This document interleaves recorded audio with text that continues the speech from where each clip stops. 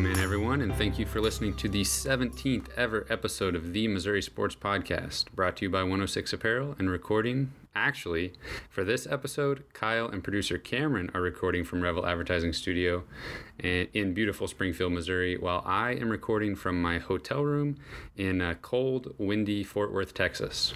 I, of course, am one of your hosts, Cameron Albert, alongside my good friend and fellow Mizzou fan, Kyle DeVries. How you doing today, Kyle? Oh, I'm doing great. How are you doing, Cameron? You're in a foreign land. Yeah, hopefully, just a warning to all the listeners, hopefully the audio works out. I'm recording the audio on my end, and then we're going to send it to producer Cameron. So if my end doesn't sound quite as good as usual, excuse us for this one, and then all three of us will be back in the studio together next week, hopefully. But we couldn't skip this week because there's a lot to talk about. We've got several basketball games coming up. We've got the end of football season coming this way. So without further ado, I guess we'll jump into a few news items. First thing I've got is Kelly Bryant, former Clemson quarterback who Missouri has been targeting as a transfer. He is going to choose where he's going to go to school next year on December 4th. So not too far away, and pretty soon we'll know what's going to happen with him. Yeah, this is a pretty big decision that a lot of schools are fighting for Kelly Bryant's services, and I know Mizzou could use him really badly. They feel pretty good about it. We've seen some rumors on Twitter and stuff like that Mizzou likes its position with Kelly Bryant, but they've got a lot of other schools out there that have a lot to sell as well. So I kind of hope we don't see him in Arkansas, but I know that he's got a good connection there with Chad Morris. So he's got a couple more visits to take. I think he's still going to go to Auburn and Mississippi State, maybe, are the two schools that he still has to go to. So long ways to go on this one still, but I think Mizzou is in a decent position to land him. Yeah, I mean, I don't really know what's going to happen there. I don't think anybody really does, but I won't be surprised either way. I mean, the way things are going, I won't be shocked. I mean, it sounded like, based on some interviews he gave and stuff, that he really liked his visit to Columbia. So I won't be surprised if he picks Missouri, but I won't be too devastated if he goes somewhere else either. Yeah, obviously he'd walk into a pretty good situation at Mizzou with a lot of returning talent, and right. I think that it would complete, a piece of the puzzle that we otherwise might be missing. But we got a long way to go till next year. So, right. Some more recruiting news. The Missouri basketball recruits on the men's and women's side signed their letters of intent today. So that includes Trey Jackson, who Missouri just picked up on that flip from Minnesota. So, and of course Mario McKinney, who they secured earlier. Just good to see pen being put to paper and locking in those commitments. Yeah, especially in football, it seems like these days commitments don't mean a whole lot. So it's good to, like you said, see that got inked. And I watched Trey Jackson's film again today, just as a little pick me up. But it just reminded me of how important of a piece I think he's going to be to this recruiting class, and brings a lot of versatility to the team that I think is going to make a significant impact, probably right away. I totally agree. And then the news came through this morning that Kobe Brown, who's a guy that Missouri had their eye on, another basketball target, he did end up choosing Texas A&M. So there was rumors that he was leaning towards Missouri. It seemed kind of wide open, but in the end, he will stay in the SEC, but he chooses Texas A&M. Yeah, I was really hoping to land Kobe Brown and Kelly Bryant so we could combine them and have Kobe Bryant in our Mizzou athletics department, but maybe we can still get at least half the equation. Yeah, that would be a nice consolation prize. You got any other news items of note? There's a lot going on right now, but I think that does it for any significant news. Yeah. I think we'll just stick with basketball this time. Last week we did football first, so we'll go with basketball first this time and sort of get the worst news of the episode out of the way early, because we have to somehow recap this Iowa State game that Missouri unfortunately participated in last Friday. Missouri starters in that game were the same as their first game. We had Jordan Geist, Mark Smith, Javon Pickett, and Kevin Puryear and Jeremiah Tillman. Things did not go well for Missouri in this one. They ended up losing 59-76. This was on the road in Ames, Iowa. And this was super ugly game from start to finish. For those that actually got to watch it from start to finish, the TV situation was a mess, so I don't think very many people actually got to see the whole game. But I don't think they were missing out on much. Yeah, unfortunately, I paid the $7 for Cyclone TV, whatever in the world it was. Yeah, the game started out okay. Both teams were putting up bricks all over the place, but Mizzou was hanging with them. In fact, they had a lead for a lot of the first half. But as you mentioned, things went south pretty quickly. Probably halfway through the first half or so, the turnovers started to catch up with Mizzou. Iowa State got hot, even though Shayok, I believe was his name, got in foul trouble. He had 3 fouls in the first half.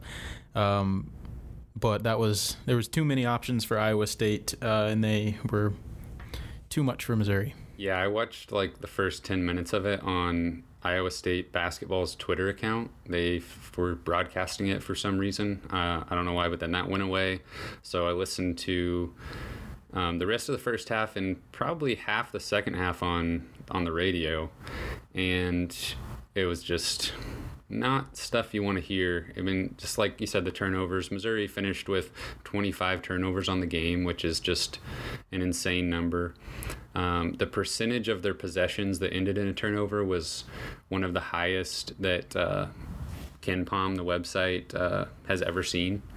So, because it was a slow-paced game and they turned it over that many times, it's just you're not going to get a lot done on offense. And like you said, they kind of hung with Iowa State for a little while. That was basically just because Iowa State couldn't make a basket. So when their shooting kind of leveled off, then they just kind of ran away with it. Yeah, the turnovers were an issue with this team last year. Was kind of hoping that some of those issues would go away. Maybe some of the ball handlers on this team would develop a little bit better as far as keeping the ball on Mizzou's side. What we've seen so far this year, that is not happening. I saw an interview with Kevin Puryear today where he was basically asked, how does the turnover situation in the Iowa State game kind of reflect or compare to what you've seen, in the few games this year, maybe in the exhibition games or the secret scrimmages, and he didn't really deny that. He kind of said the turnovers have been there all year. So I think that will be something that continues to happen all year long. We know that these guards are maybe playing a little bit out of their natural positions, and some of them are young. So it's just. I think we're going to see it all year long. Hopefully not 25 turnovers a night. Obviously, we're not going to beat anybody with that, but it'll be interesting to watch the guards develop, or hopefully develop. Yeah, I mean, this one in particular, that was absolutely the difference in the game, because Missouri actually shot decently, 56% from 2 and 35% from 3, and they actually out-rebounded Iowa State 35-26. So, I mean, you just have sort of a normal game with turnovers. Like, take 10 of those turnovers away, 15 still not amazing, and then they're right in that game till the end, I think. So Jordan Geist was part of the ball control issue at the beginning of last year, but it seemed like during SEC play he really improved that in that area, didn't turn the ball over very much, was not racking up assists or anything, but he kind of just played it safe, and that really helped Missouri down the stretch. So I don't know if he'll just kind of get back in the groove, hopefully, but it's awful to watch when they're just throwing the ball around the court like that, and they can't get any flow on offense, and it will spiral a season pretty quickly if that's a consistent thing. So obviously they're just going to have to work on that tirelessly until they can kind of shore that up. Yeah, Jordan Geist and Kevin Puryear, being kind of the senior leaders on this team, have been a little underwhelming, if you will, so far. would like to see those guys take over the game a little bit more. Either that or, Pickett and Torrance Swanson are going to have to grow up really quick. Yeah, I mean, Jeremiah Tillman and Mark Smith were still two of the better players statistically for Missouri. They were still scoring the ball decently. Torrance Watson had a little bit better game scoring the ball, but it was just crazy, the turnovers. I mean, like, multiple guys with 4 and 5 turnovers on the game. And, like, Jeremiah Tillman, I think, had 4 or 5. Mark Smith had several. And it wasn't like it was just one position or one guy. It was just nonstop the entire game. It was off of post entries. They'd toss it down to the post and they'd turn it over. I think Reed Nico had only played, like, less than 10 minutes and had 2 turnovers, so it was literally just all over the court. And I do think part of it, though, is that environment. I mean, playing on the road at Iowa State is tough. They have an incredible winning percentage at home over the years, so that's asking a lot. I compare it a little bit to the game against Utah last year, and I know some people were doing this on Twitter, but they went into Utah, which is a tough place to play, and got beat pretty handily. It wasn't as much with the turnovers last year as they just couldn't shoot the ball. Missouri couldn't. So, and we know that turned around. So hopefully the turnovers can turn around as well. And when you're that environment is special, but I anticipate Missouri losing a lot of road games this season and winning the majority of their home games, which is kind of what middling teams do. So I wouldn't expect very many road wins based on what we saw at Iowa State. Yeah, I think if you were surprised to see kind of a clunker of a game from Mizzou, you're probably not paying attention very well. It's going to happen this year. We're going to see a lot of those ugly games where Mizzou doesn't score a lot of points and they lose games, especially on the road, like you said. So I think we're just going to have to expect that from this team this year. I think that we can still have a solid year. We're going to need Tillman to be a little better, or maybe it's maybe we just need him to take more shots, and we need somebody else to be a threat down low because he's getting swarmed with the double teams, and he's got to be decisive with the ball. Once he sees the double team coming, he's going to have to get the ball out of there quick or something, because that's where some of our turnovers came from, was Tillman getting overwhelmed with the double teams and not having a place to throw it out. So I think that is going to happen a lot this year. Tillman's going to see the double teams. He's the clear offensive threat that teams see now on the scouting report. Yeah, and that kind of it showcased what he lacks that Jonte Porter has, and it's just the vision with passing the ball. We talked about it last year over and over again about how incredible Jonte was. He would almost, by the time he caught the ball, he already knew what he was going to do with it, and he'd whip that ball right back out to the perimeter, and the help guy bringing the double team would still be standing in front of him, so it'd lead to wide open threes and stuff like that. And I don't know that Tillman has that in his repertoire or that anticipation quite yet, but hopefully that's something he'll grow into. And I do think it's worth noting that Iowa State was without Lindell Wigington in this one, so if there was ever a time where Missouri was going to get a solid road win against Iowa State, it was going to be that night, because I think with Wigington on the floor, you would have seen Iowa State not struggle as much early scoring the ball, and it probably would have been uglier than it was. I think I said last week that I predicted Iowa State to win, but not by as much as Missouri beat them last season. And I don't have it in front of me, but I think they matched it or were very close to the same. I think it was 2 points away. I think Iowa State scored 76 and Mizzou scored like 74 or something like that last year. So very accurate. So anything else you want to say about that Iowa State game? I'm kind of ready to move on because that was terrible, and I hope and I do anticipate that Missouri will not have too many games quite that awful, because even losing by 20 points that's never fun, but when you're turning the ball over 25 times and just not getting shots up at the end of possessions, it just makes it unbearable to watch. So I don't think we'll see that too many more times this year. Yeah, good growing experience for Mizzou. I think there's better days ahead. All right, so hopefully we'll see one of those better days on Friday. So they play Kennesaw State. There's no doubt in my mind that will absolutely be a better day because they are only 1-2 on the season. Kennesaw State, their only win was against a D2 school called Oglethorpe, who they beat by 11 points. They already lost to K-State this year pretty handily, and then they lost to Samford on the road, who is ranked 280th in KenPom rankings. Kennesaw State themselves is currently ranked 327. So this is by far the worst team Missouri will play this year. They're from the Atlantic Sun Conference, and they, according to KenPom, are going to finish 11 losses, 5-11 in a pretty weak conference. So this is a perfect bounce back game opportunity for Missouri. Yeah, that big win against Oglethorpe scares me a little bit, but other than that, I think we'll probably pull this one out.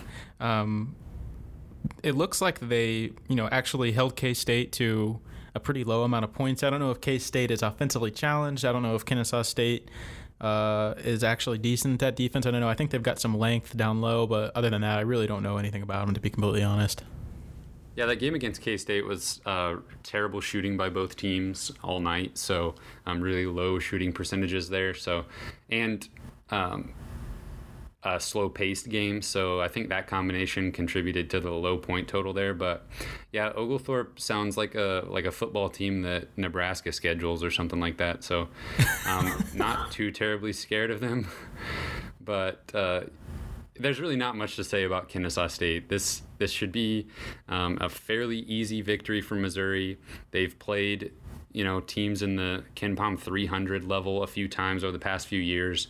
They've all been 20-point wins, even before Conzo Martin took over, so it shouldn't be an issue. That would lead into a game against the winner of Oregon State and Old Dominion. Oregon State is ranked 84 in KenPom, and Old Dominion is ranked 94. So a pretty evenly matched game there. KenPom actually has Oregon State by like a point in their projections. So I think we really could see either one of these teams in the semifinals of this tournament. Yeah, I'd be kind of surprised to see Old Dominion, but you never know what can happen in college basketball. I think Oregon State is a tough matchup if we end up seeing them. So, but like we talked about earlier with Iowa State, it's good experience to play teams with experience. They have a lot of returning players, so it wouldn't be the worst thing ever to go against some tough players who know what they're doing. Yeah, Oregon State's 2-0. They do, like you said, have experience. They've got two senior leaders that they rely on quite a bit. Their 2 wins so far are not too terribly impressive. They beat UC Riverside and Wyoming, who are both Wyoming is the better team at a 170 ranking in KenPom, so nothing too impressive so far for them. It's still early in the season, but I think they just match up well with Missouri, being an experienced team. They shoot the ball well. They don't turn the ball over. They don't force too many turnovers either, which is a plus for Missouri in that matchup. But they kind of just play a slow pace, and they're just willing to run the clock down, force you to defend the entire shot clock, and then they just consistently take smart shots, make good decisions. So I think so far they're kind of the anti-Missouri as far as taking good shots, making good decisions, and not turning the ball over. Yeah, that sounds like a team that I don't really want to play against. But like you said, they've played against some pretty inferior competition so far, so it's tough to know how they might play under pressure when they've got a little bit tougher game on their hands. A little bit of a random note here, but I'm not really sure how to watch these games. I think there's like an online stream that's like $30 for like a month or something, like a month subscription. I forget what it's called, but that's probably not something I will be doing. I don't know about you. Being out of town, I haven't even looked at trying to figure out what the TV options are. So I have no idea. I guess I'll try to see what's going on. I'll be getting back into Springfield on Friday, so may just listen to it on the radio. I don't know, but yeah, it's always disappointing. I think we're spoiled though with the SEC network, just getting to watch every game and watch the replay being available. So these early season games can be a challenge as far as the viewing experience. Yeah, we'll try to bring some analysis, even though we may not be able to watch it though. So there's no eye test. Right, exactly. I think to close out Oregon State here, I think the biggest problem Missouri will have will just be with the experience. I think Oregon State will be able to take advantage of Missouri's youth because it'll be seniors going up against freshmen as far as the guards go.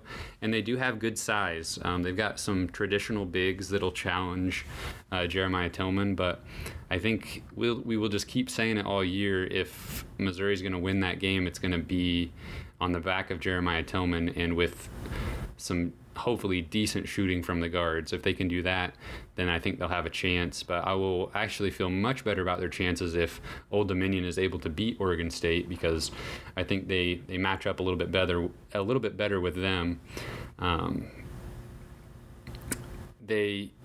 Old Dominion, they shoot well from three, but they haven't played any really good defenses so far.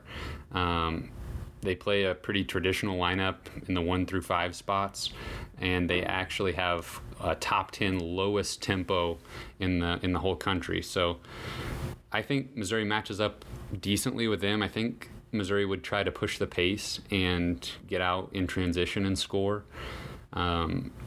It'd be interesting to see Missouri try to do that, because I think they would definitely have the athletic advantage over Old Dominion.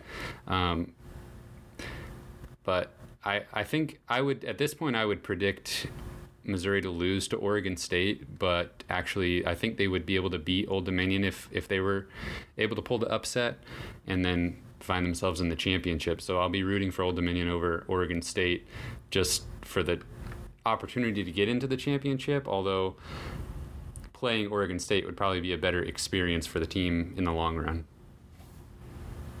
What do you think? What are your predictions? I'm thinking they win, obviously, against Kennesaw State easy. Probably lose to Oregon State, but I think they would beat Old Dominion. I agree. And do you know who they would play if that happened? Let's say they lose to Oregon State. Who do they play? Do they play like a consolation game? Yeah, most likely they'd be playing Penn from the Ivy League, and they would be favored in that game, most likely. So still have a chance at another win there. It's not a great field as far as trying to bolster that NCAA tournament resume. Definitely the goal here is to get to the championship and have a matchup against Kansas State, who's kind of the headliner of this tournament. Before Jonte goes down, I say we're probably looking at a matchup with Mizzou and Kansas State. Now I don't really know. Everything's kind of up in the air right now, and I definitely don't think a loss to Oregon State or Old Dominion is out of the question. But I think that'll be a pretty good matchup with most likely Oregon State. I think that's a pretty evenly matched team with Mizzou. I think those are two teams that could find themselves maybe on the bubble this year. I don't know the strength of Oregon State's competition in conference, but I think you never know what you can do with a lot of returning talent. So that could end up being a game that, if they win, does look good on a resume. Yeah, absolutely. I was going to mention, I think Oregon State will keep climbing in the KenPom rankings this year. I think they'll be a tough out for any top team in the Pac-12 this year. So that's definitely something that I'll keep my eye on as the season goes on to see how they're doing in their conference standings. But I think if Missouri was able to win that, it would definitely look good on their resume by the end of the season.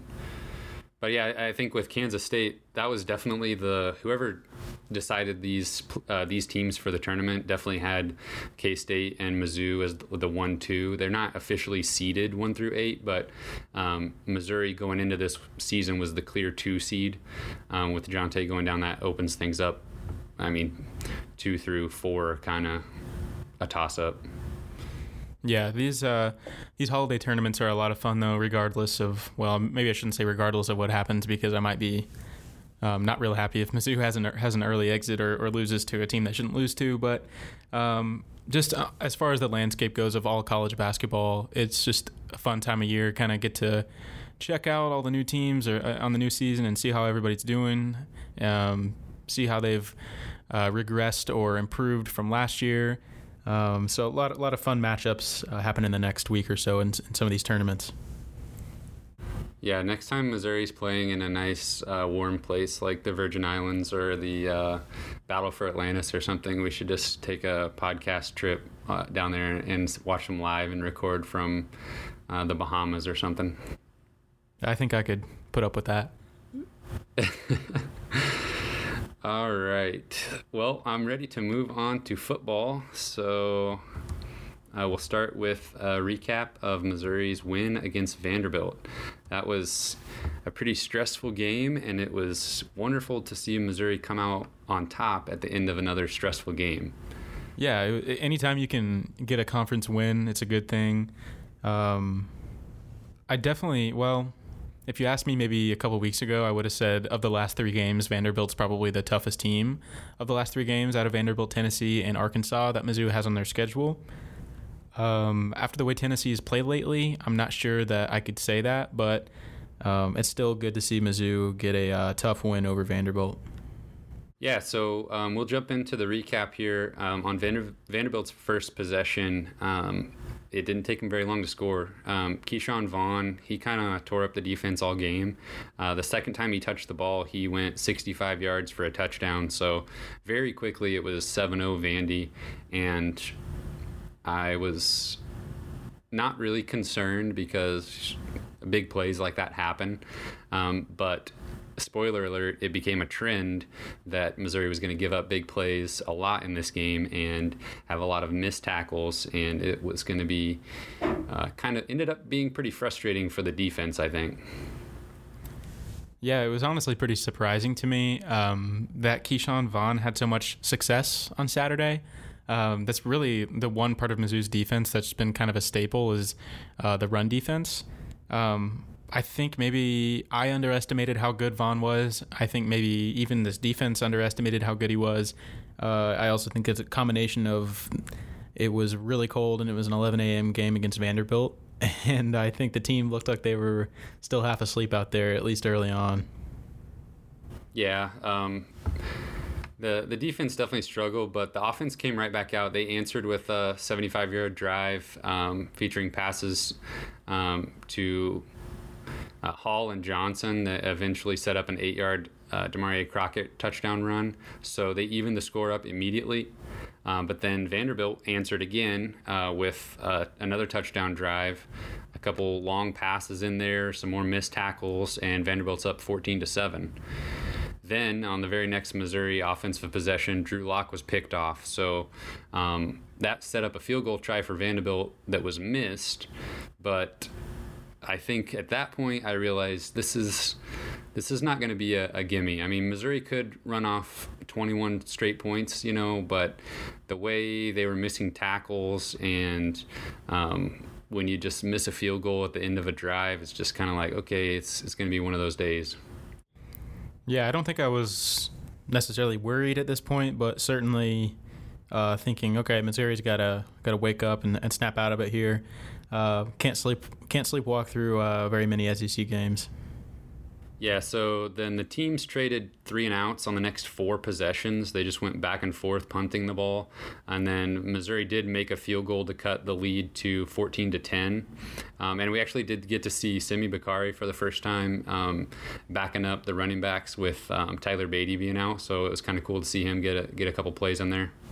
Yeah, he's which was a surprise to me, but I learned that he actually shed the red shirt in that game. That was his 5th game played, apparently, because I guess he's played on some special teams packages and stuff. But yeah, it was his first carry of his career, and he's, like you said, 12-yard run. It looked really good, and it's nice to know that we have so much depth at the running back position because we still have Dawson Downing. That's like our 5th string as well. If some of these guys get hurt, so a lot of versatility in the running back room. Yeah, definitely. Vanderbilt answered with an 11-play touchdown drive. That was the one that featured the 4th-and-1 conversion. And then some more long passes from quarterback Kyle Shermer. So we talked about him sort of in the preview as being, an experienced guy who is efficient and will take advantage of mediocre and bad defenses. And I would say so far this season, Missouri's defense has been good, but they had a mediocre day, and he was definitely able to take advantage. And Vanderbilt went up 21-10. Missouri did end the half with a 39-yard field goal by Tucker McCann to make the halftime score 21-13. So if you didn't think so already, by halftime you had to be slightly worried that Vanderbilt was the better team in the first half. They executed better, looked more focused, and Missouri was going to have to come back now. Yeah, talking about Shermer, it's definitely one of those situations where you could just see the confidence in him before you could even see the receiver in the view of the TV camera. You just knew it was going to be completed because he was just rifling the ball out. He was getting his feet set. He was looking confident, had his shoulders squared. Like, everything looked good. And we've seen that from quarterbacks before earlier this year. The Purdue quarterback, Blau, you can just tell that before the ball even comes out of his hand that he's got somebody wide open. And that is not a great thing if you're wanting the defense to make a stop. So we saw a lot of that in the first half. Still, Vanderbilt, like we said, was going to be efficient, wasn't going to light up the scoreboard necessarily, though. So even after what seemed like so much success, they only had a 1-touchdown lead. Yeah, Missouri was right in it. I mean, it wasn't time to panic or anything, but you just knew, coming from behind with the way Missouri is executing, they're going to have to do a lot better in the second half. And the offense definitely woke up. They stopped settling for field goal tries. On the first possession of the second half, they had a 80-yard touchdown drive. They just decided to pound the ball on the ground. Larry Roundtree and Crockett just started ripping off nice runs. They were the benefit of a questionable pass interference call, and then eventually that set up a nice catch and run by Crockett for the score. So then it was only a 2-point game. They went for the 2-point conversion and failed, so it was 21-19 Vanderbilt. But Vanderbilt answered immediately with some big chunk plays through the air, and then they found the end zone to make it 28-19. But then another touchdown by Missouri made it a 2-point game again. They just kept running the ball, and that was the one that ended with what I would consider an unlikely 20-yard completion to Daniel Parker Jr. So it was run, and then with Parker stepping right into the Albert O roll and taking that over-the-middle pass where he pretended to be a blocker and then was wide open for the score. So that was really fun to see. But Missouri, starting the second half, moved the ball at will, basically. Yeah, Daniel Parker Jr., definitely. He's had a great start to his Mizzou career, has been really just willing to fill any role that there's a void. Came in as a defensive lineman, then came in as a tight end. We thought he might even make an eventual switch to offensive line, but I think that he will find a permanent home at tight end. He's just such an athletic guy, and we know his athletic history in other sports and stuff like that, playing multiple positions in football in high school. I think we knew that he would be capable of filling a void on this team and making a difference at some point in his career, but I'm not sure that we saw it coming this quickly. So that's been really great to see. And I kind of have a special affinity for Daniel Parker Jr. with the Tiger 10 situation last year. So I just kind of have a special place in my heart for him because he chose Mizzou when it wasn't cool. So it's good to see him making a difference right off the bat. And another note on Demaria Crockett, mid-season or maybe even before that, he was having a little bit slower start than I had hoped for. And maybe that was just kind of him figuring out his role with all these other running backs that, are capable now around him, maybe unlike his freshman year. But, I'm certainly maybe a little bit questioning his desire to be on the Missouri roster. You almost kind of wondered is he going to kind of falter and end up being third string with, the emergence of Larry Roundtree and Tyler Beatty? But something clearly sparked in his mind, and I'm not really sure exactly what happened, but he's made a remarkable comeback and turnaround, and he's, really like leading the offense right now. Yeah, some of the coaches were talking about him being more of a vocal leader in the locker room and on the field. So I think with those losses that Missouri sustained, he kind of looked at the schedule and was like, he and Drew Lock were kind of like, well, this season isn't over. We got a lot of winnable games up down the schedule. So I think it's good to see that they stayed focused, and then they kind of led the team back from when the fans kind of turned on them. They stuck together and knew that they had a workable schedule in front of them, and they could still have a special season. Yeah, and this has now been almost a trend we've seen from Barry Odom, and I don't want to try to justify, a couple of slow starts back to back, but it's good to see that these Barry Odom teams have shown resolve and haven't, he hasn't lost the locker room, and they've kind of banded together and to make a turnaround on a season that they could just give up on. Yeah, definitely. Vanderbilt, they kept with the offensive output in the second half, and it looked like they were just going to march down the field again. Keyshawn Vaughn ran for another 44-yard gain. That set up first and goal at the Missouri 4-yard line. But then the defense did what they've done a few times this year, and they just absolutely stuffed Vanderbilt on 4 consecutive runs, and they forced the turnover on downs at the Missouri 1-yard line. And that is a trend I have really enjoyed seeing this year. Missouri in short yardage situations, teams going for it on 4th down to not let Missouri's offense get back out there, and the defense just steps up and absolutely stuffs them. Yeah, I think at this point in the game I had just come to grips that this was going to be a back-and-forth shootout until the very end, and both of these teams were going to score on just about every possession they had. But yeah, props to the Mizzou D-line and linebackers for being so solid on short down plays this year, and I really think that might be the play of the year, honestly. That 4th and 1 stop was just so huge, and the buy-in from everybody on that play was pretty special. And yeah, I mean, just in football in general, I feel like this year we've really seen the trend of teams going for it on 4th down, but that has not been an issue for this Mizzou team at all this year. They've been remarkable on 4th down all year. Yeah, I mean, anytime I watch the team that I'm rooting for play, and the opponent decides to go for it on 4th down, it's like super disappointing. I don't know. I guess I'm super pessimistic in those situations, and I just assume that the other team is going to get it every time. Definitely. And I'm just like, no, just punt it. Just please give the ball back to our offense. But this year, it's like, yeah, fine, go for it. See what happens. Yeah, I think I read a stat today. I don't remember the exact position, but Mizzou is in the top 10 in the nation as far as 4th down defense this year.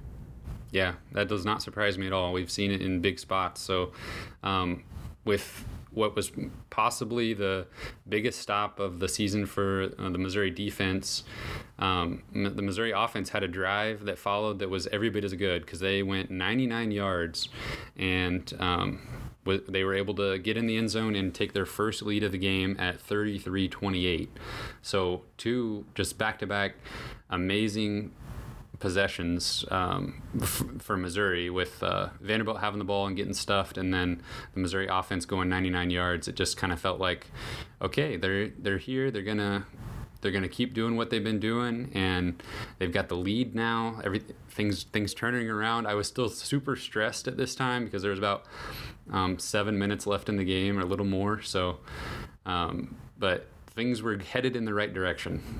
Yeah, credit to Drew Lock and the offense, definitely, on that 99-yard drive. It was so impressive, and it's been something that's kind of been a knock on Drew Lock his whole career, is that he can't, seem to come up in the clutch situations, but that was absolutely a magnificent and masterful drive and was super clutch. Was that that had to have been Drew Lock ended that with a touchdown run of his own, did he not? Was that when he ran it in? Yeah, I think it was. Yeah, and he's been pretty good at those plays, those option plays, where it just gives the Mizzou offense another dimension, another option that they can go with. And Drew Lock has shown that he's got some decent athleticism. Yeah. I've said all year that that's going to be there, one or two or even three times a game. So they took advantage of it in a pretty big spot and took the lead for the first time there. Mizzou's defense, they came out and forced a punt, and then with 7 minutes left, everything was looking good. But then Drew Lock threw an interception. I'm getting the two interceptions mixed up. One of them bounced right off a receiver. I can't remember if it was this one here in the fourth quarter, but Vanderbilt then had the ball at the Mizzou 35-yard line following that turnover. Yeah, I think that was the one where it wasn't. It was Drew Lock's fault. I think that was probably a catchable ball that just took an unfortunate bounce, went straight up in the air. Right. So the defense stepped up again, though. They forced another turnover on downs, and with a 5-point lead and a chance to close out the game, Missouri was driving down the field, but then the offense stalled out at the Vanderbilt 13-yard line, and then what looked like a gimme field goal.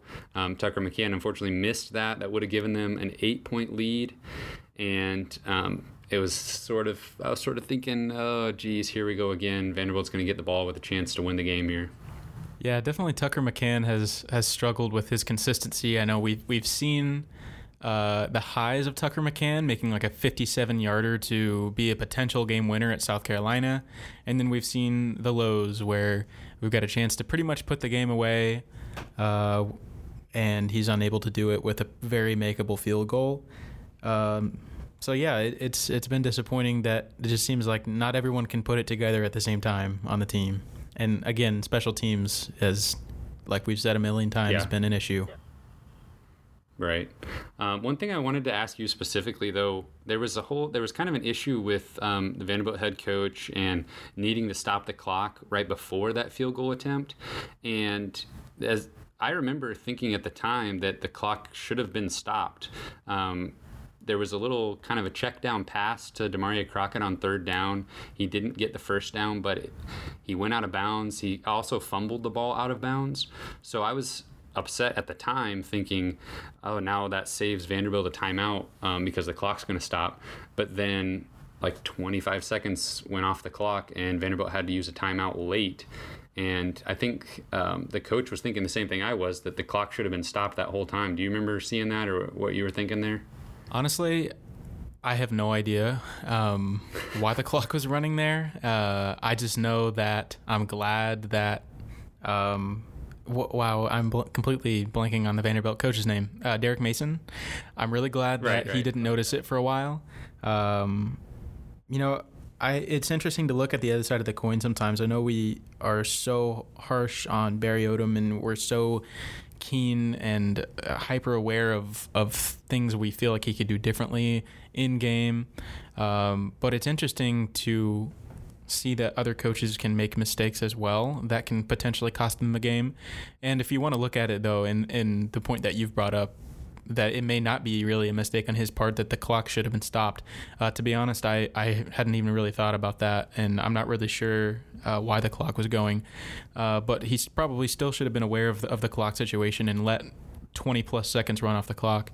And I just remember, he probably realized it when the field goal team was just set and ready to go for a while and just milking the clock. And I looked at the play clock, and there's still 20-plus seconds. I'm like, well, we're going to milk a lot of time here. And I think that's when Derek Mason realized it is, oh, wow, I just let 20 seconds go off because they're not doing anything. So, and we'll see later in the game that I think that those 20 seconds were like a precious gold that they probably really wish they could have had back. Yeah. Despite the clock situation, though, Vanderbilt started with 1:48 left on their own 20-yard line. And the very first play of that drive was a sack. So they had to use another timeout, and things were looking good. But then they really started picking the defense apart. And luckily, like you said, that the clock situation was huge because they were moving the ball right down the field when finally they got tackled inbounds and the clock kept running, and then they eventually got the clock stopped with 5 seconds left at the Missouri 25-yard line. So they still moved the ball quite a bit in that, about a minute and a half that they had there. Yeah, credit to Terry Beckner Jr. with a huge sack. I mean, they lost like 10 or more yards on that play, I think. And then, like you mentioned, they had to burn a timeout. So that may have ended up saving Mizzou on that drive, just putting them back a little bit. But yeah, I mean, I'm having heart palpitations again because I just don't know if I can. I don't know if I can do this again. It looked exactly like the Kentucky game where, Vanderbilt had a small amount of time to drive down the field. Mizzou's defense was softer than a pillow, and they were doing anything they wanted, and maybe some additional questionable defensive scheming going on where they're kind of giving them a lot of space in the middle, and and they've got one play with 5 seconds left. I was still pretty worried, and even after the play was over, I thought there could have been a flag. So even after the play was over, I'm thinking this might not be over. So it's just craziness. Yeah. So I mean, as you're alluding to, they threw the ball into the end zone. It was broken up by Cam Hilton. There was another player there on the play for Missouri that I think easily could have been called for pass interference. I don't remember who that was off the top of my head, but Hilton was the one that batted the ball away, and time expired. Mizzou wins 33-28.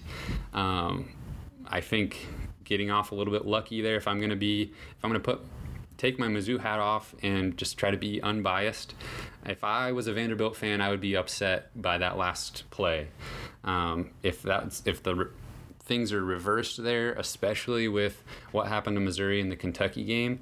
If that happens to Missouri here, I'm probably losing my mind begging for a pass interference call. So I do think, if I'm going to be completely unbiased, Missouri got lucky there, but they moved to 6-4 on the season, 2-4, get their second conference win, and going to back-to-back bowl games.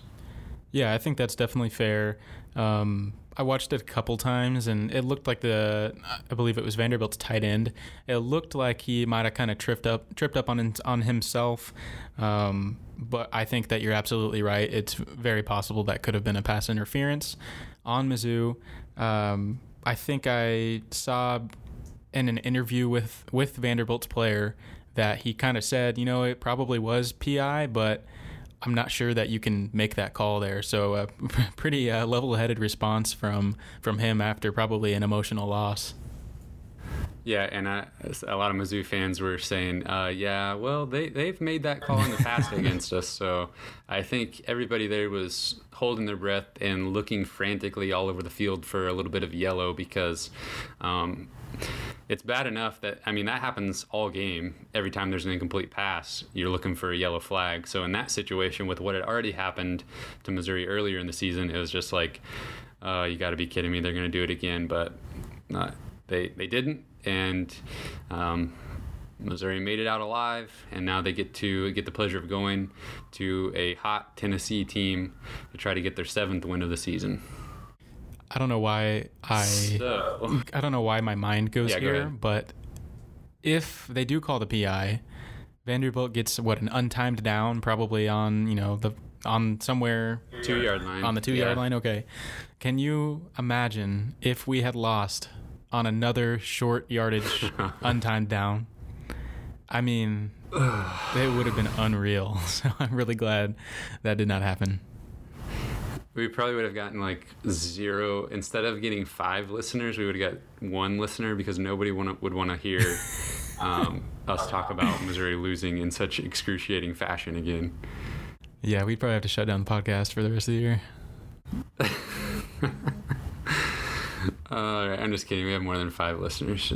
Don't freak out, Producer Cameron. We'll move on to a preview of Missouri's matchup with Tennessee. Tennessee is 5-5, 2-4, just like Missouri in the SEC. Their 2 conference wins are really big ones. They won against Auburn and Kentucky. Kentucky, that was pretty much a blowout in a big rivalry game. So that just happened, and they're going to be riding high after that.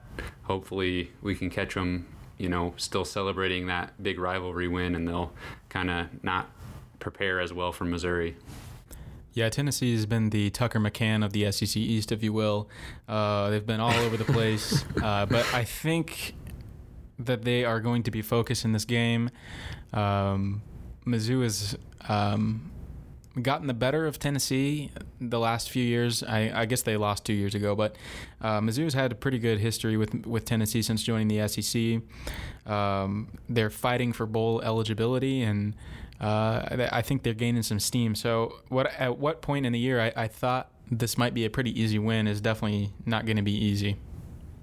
Yeah, they had some close losses for sure. They had a really close loss to South Carolina. They got beat by Alabama, Georgia, and Florida. So their schedule was more balanced than Missouri's. So I think them getting wins earlier in the season kind of makes sense. But so far they've got better wins than Missouri, and not necessarily worse losses. So I think they're going to be a tough out. I agree with you that they're going to have something to play for. They're trying to get their 6th win and be bowl eligible. They missed out on a bowl last year. And so I know Tennessee fans, especially with the way they started the season, that Tennessee fans are going to be really happy with a bowl berth this year in Pruitt's first year as head coach. So they've definitely got a lot to play for. And I think it being a road game for Missouri, I anticipate it to be every bit as challenging as this Vanderbilt game was, if not. I mean, there's a chance Missouri is able to reverse things a little bit, take the lead early, and it be a close game and hold on. But I still expect it to be a close game when, like you said a few weeks ago, I would have predicted a dominant road win at Tennessee here. Yeah, it's going to be an interesting matchup, and it'll be fun to see Mizzou in such a prestigious stadium, and on CBS, I believe, is what that matchup's going to be on. So, right. I think it'll be a close game, and Tennessee has shown they can hang with anybody, and then they've had some poor losses, so which is pretty much what Mizzou's done also. So, it'll be a good game. Yeah, I was kind of looking over the stats from Tennessee's 2 conference wins, and they came in 2 very different ways. Against Kentucky, they threw for just under 200 yards and ran for over 5 yards per carry. And then in their win earlier in the season against Auburn, they actually had 328 yards passing and just 68 on the ground. They also gave up 24 points to Auburn and were actually outgained in total yardage, but they outgained Kentucky 412 to 262. So I think they kind of have that ability, sort of like South Carolina, that even if you're outgaining them and scoring points and sustaining drives, they're going to take advantage of any weaknesses. They're going to, not to the same level as, a more well-rounded team. They're going to make plenty of mistakes of their own, but I think that they are coached well enough and they're disciplined enough to capitalize on your mistakes and sort of take advantage of your weaknesses. So as long as they don't make too many mistakes of their own, I think they'll be a really tough out and just right in this game the whole way against Missouri. Yeah, they're definitely confident. I know they came out very strong against Kentucky in the first half. I think they scored 17 of their 24 points in the first half. And one of those touchdowns was literally as the first half expired. They had like a very long pass where they kind of just chucked one up and prayed that it got caught by the orange team, and it sure did. So, but they're very capable, and it's not just they're not just getting lucky. They're putting up good and efficient yards on these good defenses. So I don't expect them to do any differently against Missouri. Yeah, I agree with you there. It'll be interesting to see with some of the standout players from last week if those freshmen like Jacinto and Daniel Parker, if they're able to step up again this week, because Nate Brown and Alberto are still out. They're not on the depth chart for the game against Tennessee, so we're going to need some of those freshmen to step up again, and I think Drew Lock's going to be looking at Emmanuel Hall a lot again in this one. All right. Anything else you want to say about Tennessee? Nothing really comes to mind. I think this weekend I'm just going to. We got a couple more games left of Drew Lock, but I was just kind of reflecting today about we just don't have a whole lot of chances left to watch Drew Lock play. I have enjoyed seeing him in a Mizzou uniform. He's been a great player for us. It's going to be weird seeing anybody. I guess I was going to say under center, but it's going to be weird to see anybody else playing quarterback in shotgun, yeah, for Mizzou. So, man, I love Drew Lock. He's a great, seems like a great kid, super charismatic, and we know how talented he is. So, I definitely would like to see, obviously, Mizzou get a couple more wins to close out the season, and Drew Lock get some confidence on his way out the door into the NFL. Yeah, I definitely echo those sentiments because, like you said, it's not going to be wearing a Mizzou uniform for much longer. This is off topic, but I was watching the Giants game, the New York Giants game this week, and there was a play in particular because the Giants have kind of been, projected in some kind of way too early mock drafts as maybe drafting Drew Lock. They're probably going to be interested in a quarterback in the draft or free agency. And there's one play that I noticed where Odell Beckham Jr. was streaking down the field. He had the defense beat, and Eli Manning just underthrew him by about 7 yards, and he had to slow up, and the defense got back into the play and broke it up. And I was just thinking, ooh, Drew Lock's gonna put that right on him. He would just salivate thinking about throwing deep balls to OBJ and having Saquon Barkley in the backfield. So I know that's a long way off, and I don't want to think about that too much because he's still wearing black and gold, but he's definitely going to have some good opportunities at the next level. It'll be fun to see. Yeah, he doesn't underthrow many balls, so he probably would have put that right on the money or overthrew it, one of the two. Right. I guess one more thing about yeah, go ahead. One more thing about Tennessee that I forgot to mention was the Derek Dooley situation, and obviously this game has some emotional and personal ties for him and a couple of players on Mizzou's team who are from Tennessee. But do you think we see some aggressive play calling from Derek Dooley in this game, or do you think that he will keep it the same? No, I think it'll be the same, and I think. Especially coming off a game against Vanderbilt where they really pounded the ball on the ground and really rode Crockett and Roundtree to a victory. I mean, even the announcers mentioned it at the end of the Vanderbilt game that they were just destroying Vanderbilt at the line of scrimmage and getting an incredible push for the running backs, and the running backs were not going down on first contact. And I think that's going to be really important in these last two games and an eventual bowl game, that just the balance that Dooley has brought to the offense has been about a year overdue for Missouri, and I think he will do whatever he can to win the game as soundly as possible. I don't think scoring a ton of points is his thing. I think if Missouri got up 21-14 and they had 8-minute drives the entire second half and only scored 3 more points, and that was it, I think he would be absolutely thrilled with that sort of outcome. I don't think he needs to score 60 points on a team to feel like he just dominated them.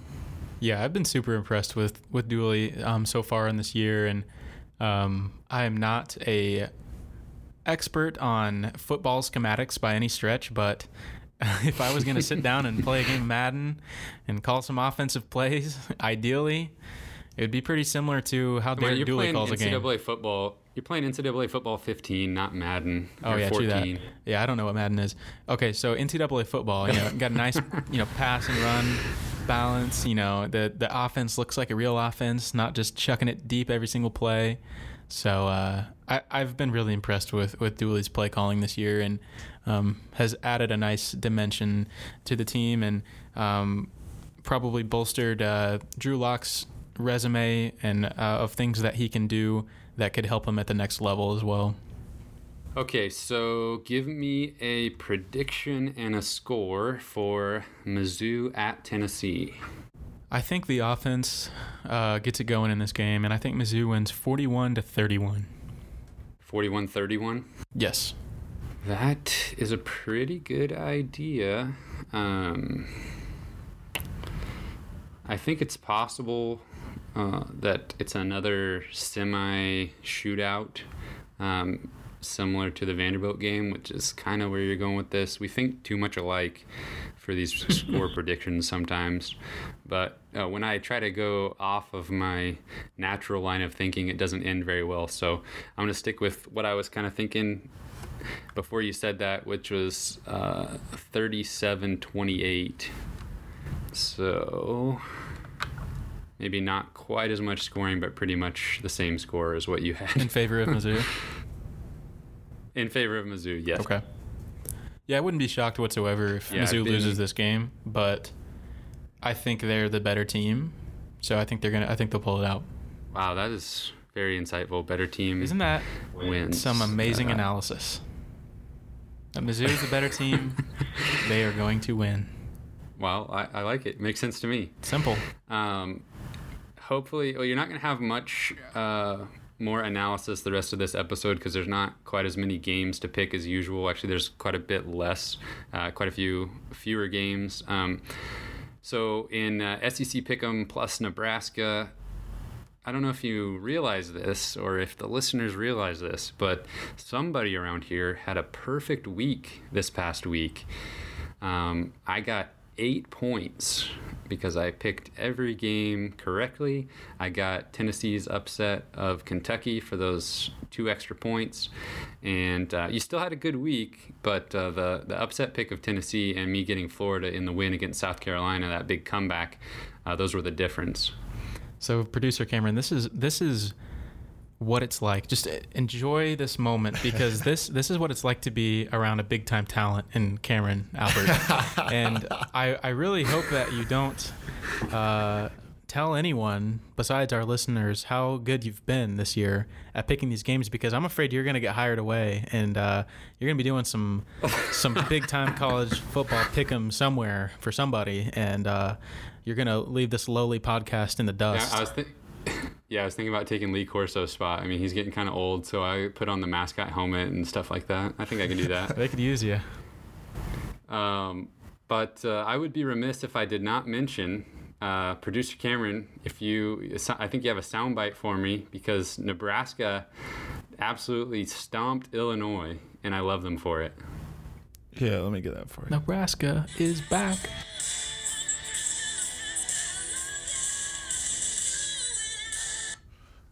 I hated that.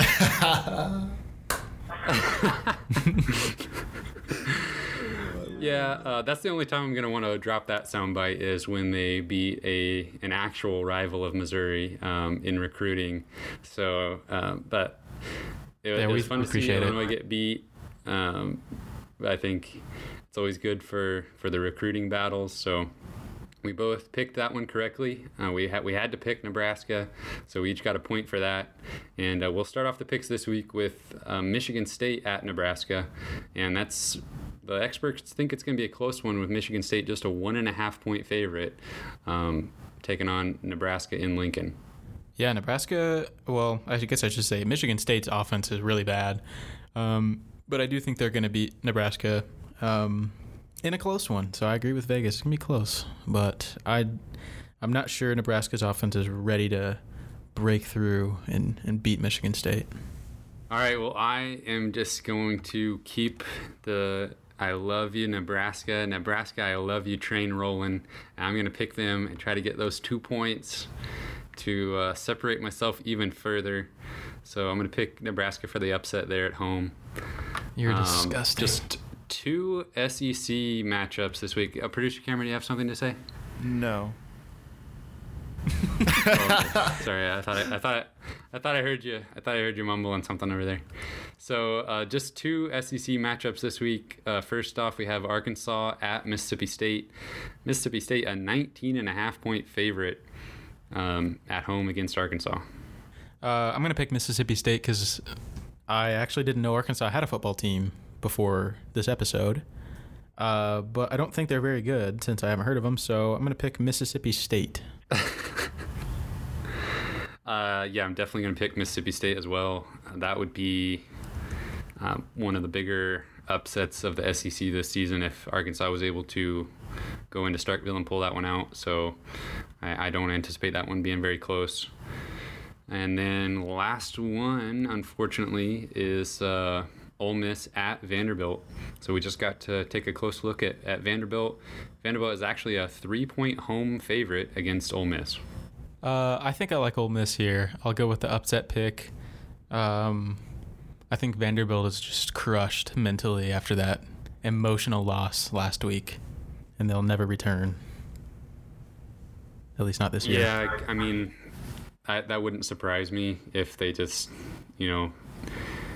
kind of spiral out of control the rest of the season. But I really think that their season mirrors Missouri's in that they've just been right there in several of these games and just can't quite get over the hump, even when they've been performing pretty well and and they have a decent team overall. So I think I'm just going to go ahead and pick Vanderbilt, even though it doesn't really make sense with the 3-point spread and you possibly getting the 2 points for picking the upset. But I'm going to pick Vanderbilt just because I think they're due, basically. And that, any statistician would tell you that when teams are due, there you go again.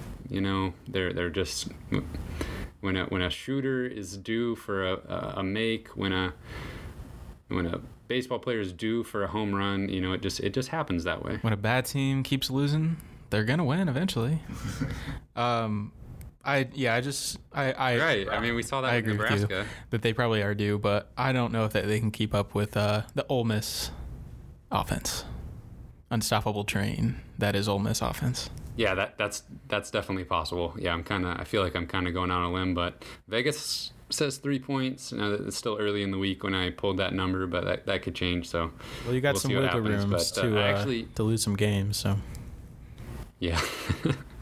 I forgot to mention the overall score for this the SEC pick'em. I'm at 45 points now, and Kyle, you are at 34 points. So I'm due. Unfortunately, with a lot of these exactly a lot of these SEC teams playing cupcakes, I didn't really want to pick any of those. So just not a lot of games to pick this week. So not much of an opportunity. But we got 2 of the 3. We're picking different teams, so there's a chance for you to get some points. Sounds good.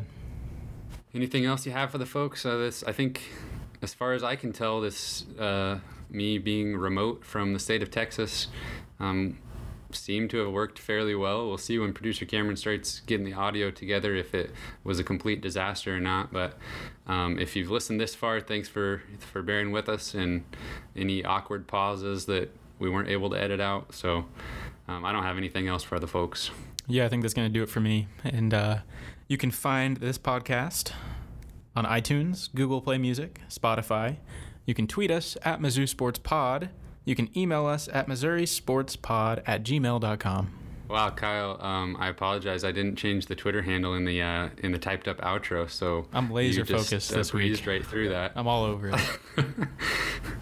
And you can, like usual, find me on Twitter at C_Albert08. Thanks everyone for listening, and we will see you next week.